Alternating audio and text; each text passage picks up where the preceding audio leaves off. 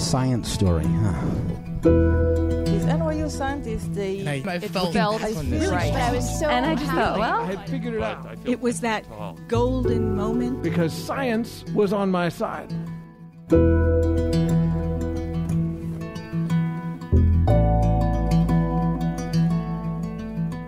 Hey everybody, welcome to the Story Collider, where we bring you true personal stories about science.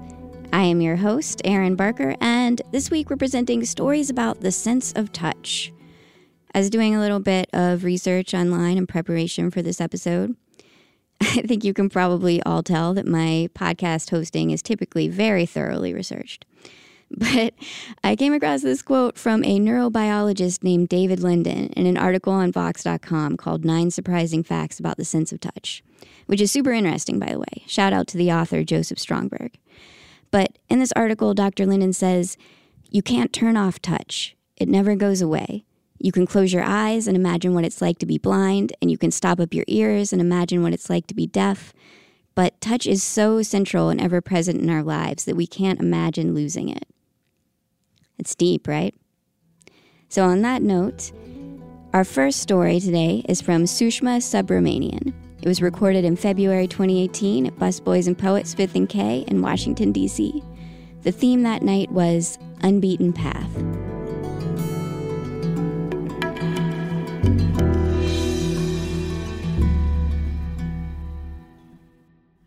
We break up the weekend before I move. My boyfriend Karthik and I have gotten into yet another argument, this time about where to go eat. He has suggested a meaty Chinese restaurant on the Lower East Side of New York. I'm vegetarian, so my interpretation was he does not care about me. Yes, it was stupid, but it was just like many others that we'd been having over months, ever since I had been offered a job teaching journalism at a university south of DC. Karthik had supported my decision to take the position, but as the move came closer, it became clear he was becoming reticent about joining me. And we had been talking about marriage, so this spooked me. That's what our argument was really about. It was not just that I couldn't eat don don noodles.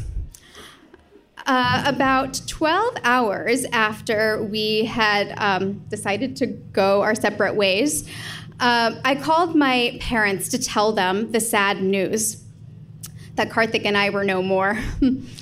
They also knew about our plans to get married, and they had told their relatives in India all about it. And they had been freaking out about arranging my marriage ever since I was 23. I'm 32 now, and they're convinced that Karthik is my final option. And I'm blowing it. What will we tell everyone, they ask? At the end of this conversation, I am exhausted. Not just from the conversation itself, but also because of weeks of back and forth with Karthik and a decade of familial pressure. So I turn to Karthik and I say, let's just do it. Let's get engaged. He looks really sorry for me. And he says, okay. So 2 days later, we go to one of our favorite restaurants in Brooklyn and we have a nice dinner. Then we walk over to Prospect Park and under a tree, we propose to each other. This is the story that we tell everybody. We leave out the parts about his freak out and our breakup and my desperate plea. A couple days after that, I moved to Fredericksburg, Virginia, alone. I'm in a long-distance relationship with my fiancé. As I'm sitting there by myself, I start to wonder, did we jump into this? Did I force Karthik into something he didn't want to do? Was this all a huge mistake? But I don't tell him any of this. Instead, I talk about how much fun I'm having with my students and getting to know my colleagues and checking out Pinterest pages with ideas for our wedding. While all this is going on, I have been working on this book about the sense of touch.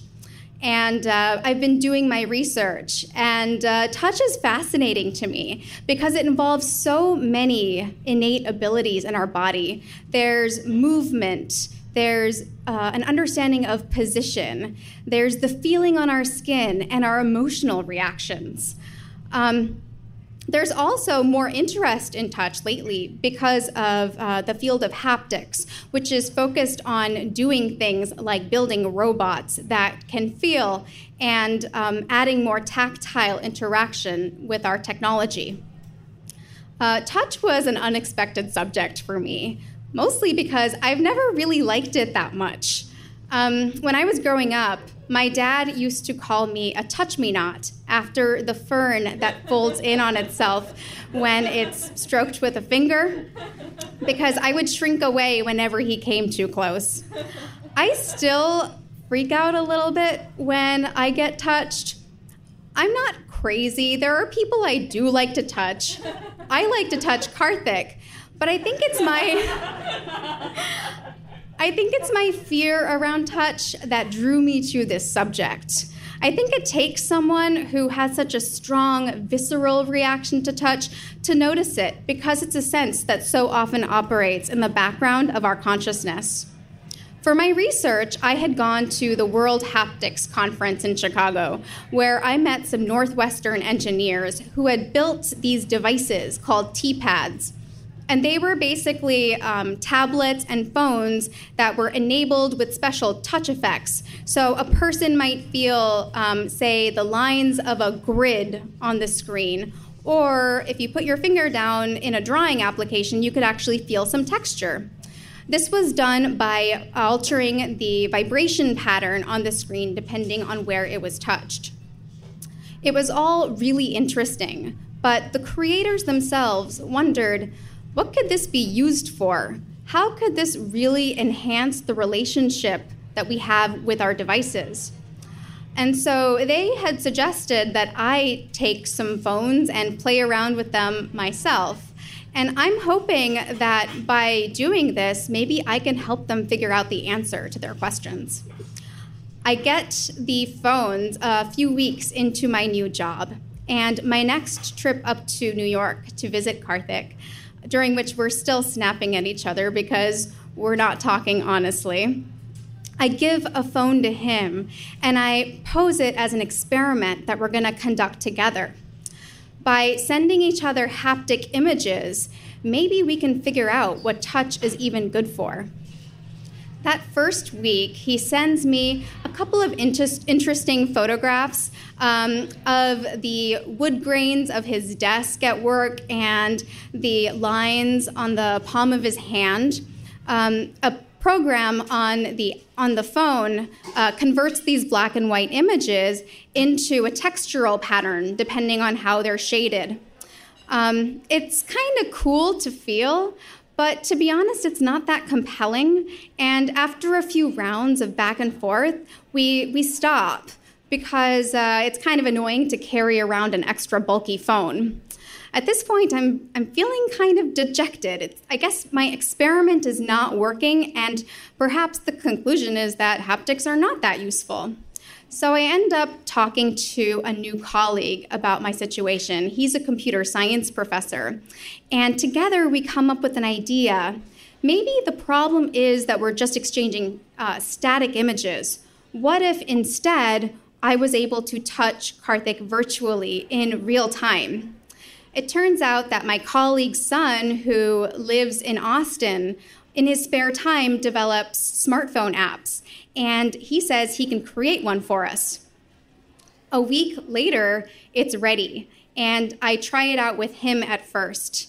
So he puts his finger down on the screen, and what I see on my end is the image of a heat map of his fingerprint. And when I put my finger down on it, and then move it across, I feel a slight haptic bump. It's kind of amazing how much a tiny change in the vibration can actually feel like it's warping the shape of the glass. But after I do this for a few more seconds, I have to stop. I am creeped out. It feels as strange as if I were actually fondling a real stranger's finger. I don't know him well enough to ask him if he feels the same way. So instead, I tell him thank you and get off the phone really quickly. A couple days later, Karthik gets that phone in the mail, and we try it out. At first, our fingers meet up at the center of the screen, and we kind of rub them against each other. And then I move my finger away, and he follows me. I dart away, and he tries to catch me again. I let him catch me. And we keep our fingers there for a moment, and then they start nuzzling each other. We are flirting haptically. It's a very subtle effect, but it's surprising how moving it is. It's the first time in a really long time that we've allowed ourselves to connect. And it's a reminder that I think we both need, that we need to spend more moments like this, enjoying each other's company and not overthinking everything that's happened between us. It's not like the relationship immediately changes after all of this, but we do start talking more honestly. And we realize that we wouldn't have actually stayed broken up. The reason we were so comfortable proposing to each other after all of that had happened was that we knew we were going to get back together at the end. A couple of months later, he got a job not too far from me, and then we moved into our first apartment together. And then soon after that, we got married at a public park in Oakland, California, surrounded by friends and family.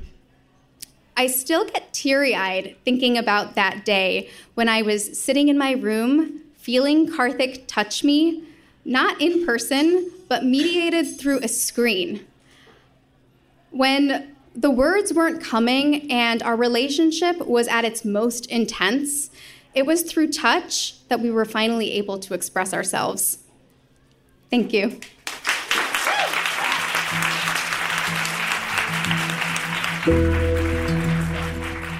That was Sushma Subramanian. Sushma is an assistant professor of journalism at the University of Mary, Washington, where she advises the staff of the campus newspaper, the Blue and Gray Press. She is also a freelance magazine writer, focusing on the intersection of science and culture. Her work has appeared in Discover, Slate, Foreign Policy, and many other publications. Her book on the sense of touch is forthcoming from the publisher Algonquin. Before we move on to the next story, I wanted to let you know that the Story Collider is planning on launching regular shows in a few brand new cities in 2019. And so we're looking for talented producers to add to our team in Dallas and Chicago and potentially a few other places as well. Our producers are the ones responsible for booking and coaching our storytellers and hosting the shows, and we pay them on a per-show basis. We just held our first ever team retreat a couple weeks ago on the Jersey Shore that ended with a massive 22-person group hug. And so I can tell you that being a part of this team is basically the best ever. Plus, we've got hoodies that say producer on the back, which I think we can all agree is very fun. So if you're interested, please send us an email at stories@storycollider.org and tell us why you think you'd be a great member of our team. Our next story today is from Nick Anderson. It was recorded in January 2018 at the Oberon Theater in Cambridge, Massachusetts. The theme that night was Heroes and Villains.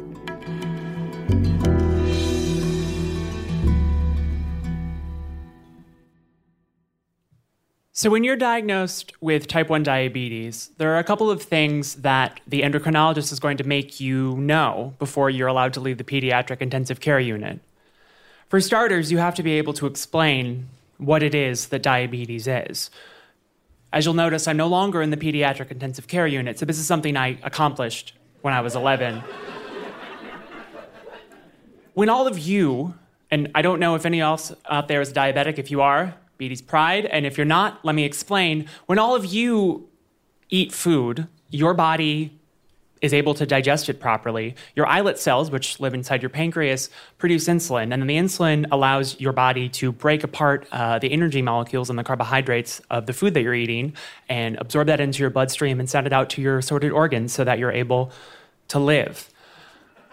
My body decided when I was 11, or really rather when I was 10, going into 11, that my islet cells were a disease that had to be eliminated. And because I have very effective white blood cells, eliminated my islet cells were, they no longer function. So the first thing I had to be able to explain was what diabetes is, which is so I can be able to be in control of my story. And I've just explained to you what diabetes is. The second thing you have to know how to do when you are in the pediatric intensive care unit with type 1 diabetes is be able to inject yourself. As I mentioned previously, my body doesn't produce insulin. So I really like food. I like eating. But in order for me to eat, I have to have insulin inside of my body, and I don't make any.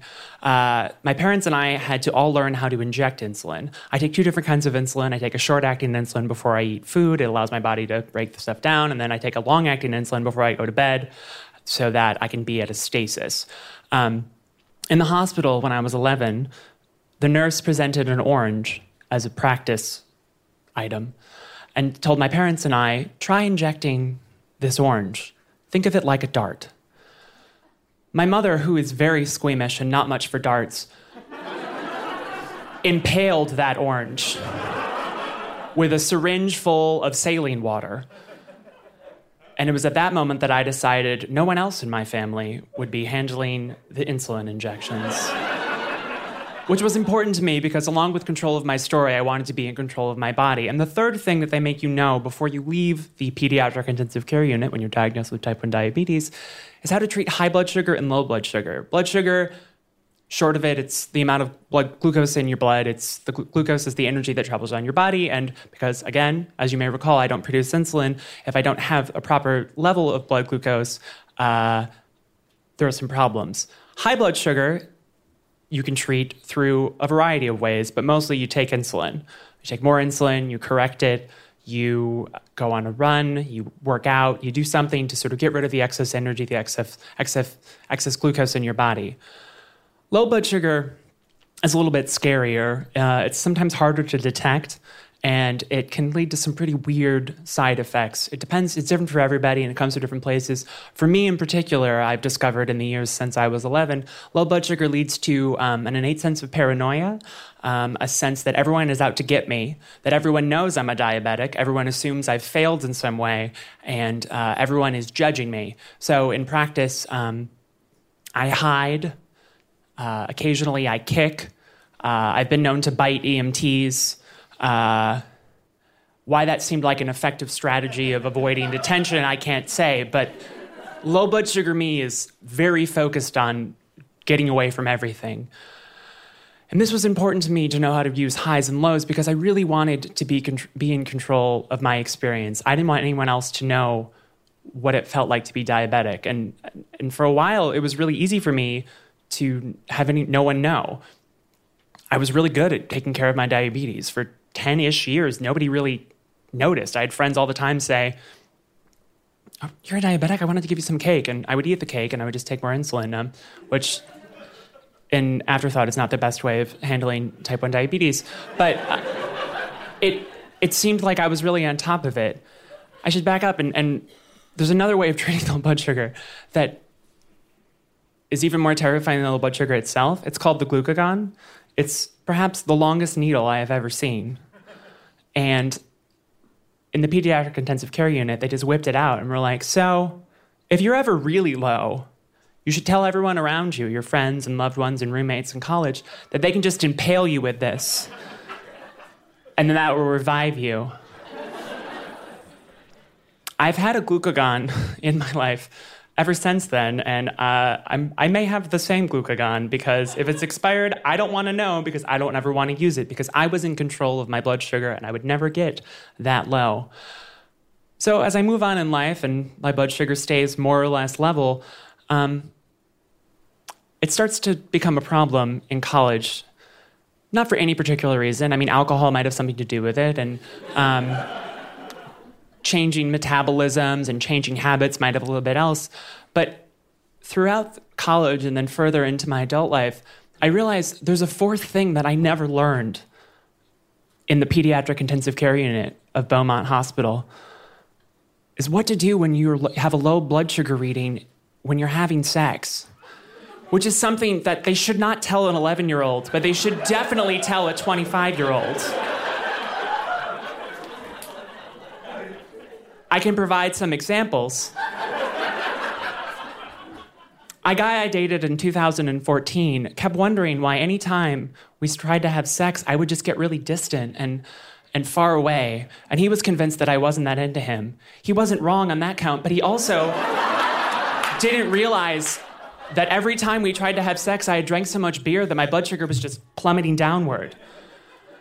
The next guy I dated seriously, things were going pretty well, and we went to this party once, and I took too much insulin and drank too much gin, and then all of a sudden, I was in the hospital, and we broke up shortly after that because he was kind of afraid of, like, everyone loves gin. If this is what's going to happen, like, I'm out. And then I met Luke. I was at a weekly potluck. It was this thing that happens every Sunday, people together and have food, and it's really quite lovely. But Luke was a regular, and pretty soon after I became a regular. And because I'm pretty thick-headed, I didn't quite realize that he was asking me out or hitting on me, but he kept trying, and so eventually we went out. And he was nice. He's a far nicer person than I am, and I was confused for a while why he continued to want to date me, because I kept being mean to him, ignoring his text messages, and just generally being a horrible person. But he stuck through it, and so we started dating kind of seriously, and we were at this party, not long into our relationship, and I had some beer and not enough food. And so later on in the evening, when we went back to Luke's apartment, we got naked and started making out, as you do. And then I blacked out. And the next thing I knew, Luke's room was full of these admittedly very good-looking men who all probably could have gotten it, but they were EMTs, so they were interested in other things. And there was an IV in my arm, and I was wearing my boxers, which I hadn't been when I was asleep, which was kind of confusing. And I was just... Either Luke had engaged in some sort of very peculiar sex game with me, or I had passed out and he had called the ambulance. By this point, there was enough... My blood sugar had risen enough that I was able to refuse service from these very good-looking EMTs. And they left, leaving me there with Luke, who by this time was fully dressed. And I was really afraid. I thought about if that had happened to me with someone I've been dating kind of casually and, they had just passed out in the middle of sex, I would have left. That would have been it for me. I mean, I would have revived them, but revived them enough to say, like, it's been fun, maybe don't call me anymore. But Luke looked at me and he grabbed my hands and he said, I don't want that to happen again. And I said, well, I definitely don't want that to happen again. And he said, no, you don't understand. Tell me what I can do so that that doesn't happen again, so that I can help you not have that happen.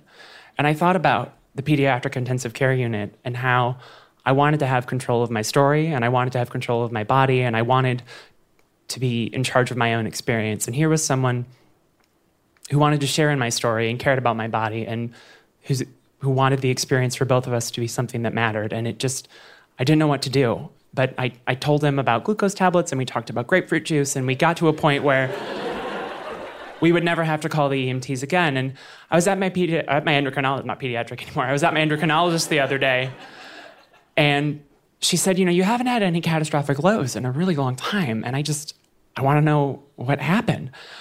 In my fridge right now, there's a glucagon, that very long needle, that definitely expired about 5 years ago. It's behind the cat food, and it should stay there indefinitely.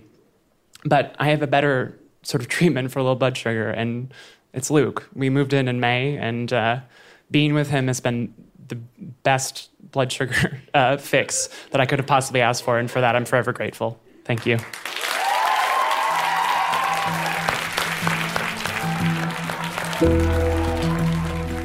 That was Nick Anderson. Nick is an audio producer and podcaster based in Cambridge, Massachusetts, and you can check out his podcast, Ministry of Ideas, now. A Detroit area native and a proud graduate of the University of North Carolina at Chapel Hill, he promised his colleagues at WGBH's Masterpiece that he would definitely mention them in his next public storytelling bio. He works there. He mentioned it. You're welcome, Bruce. The Story Collider is grateful for the support of the Tiffany & Co. Foundation and of Science Sandbox, a Simons Foundation initiative dedicated to engaging everyone with the process of science. The Story Collider is directed by Liz Neely and Aaron Barker, that's me, with help from our amazing team. The stories featured in today's podcast were from shows produced by Christine Gentry, Ari Daniel, Miriam Zaringholm, and Shane Hanlon, with help from Katie Wu. The podcast is produced by Zoe Saunders. The theme music is by Ghost.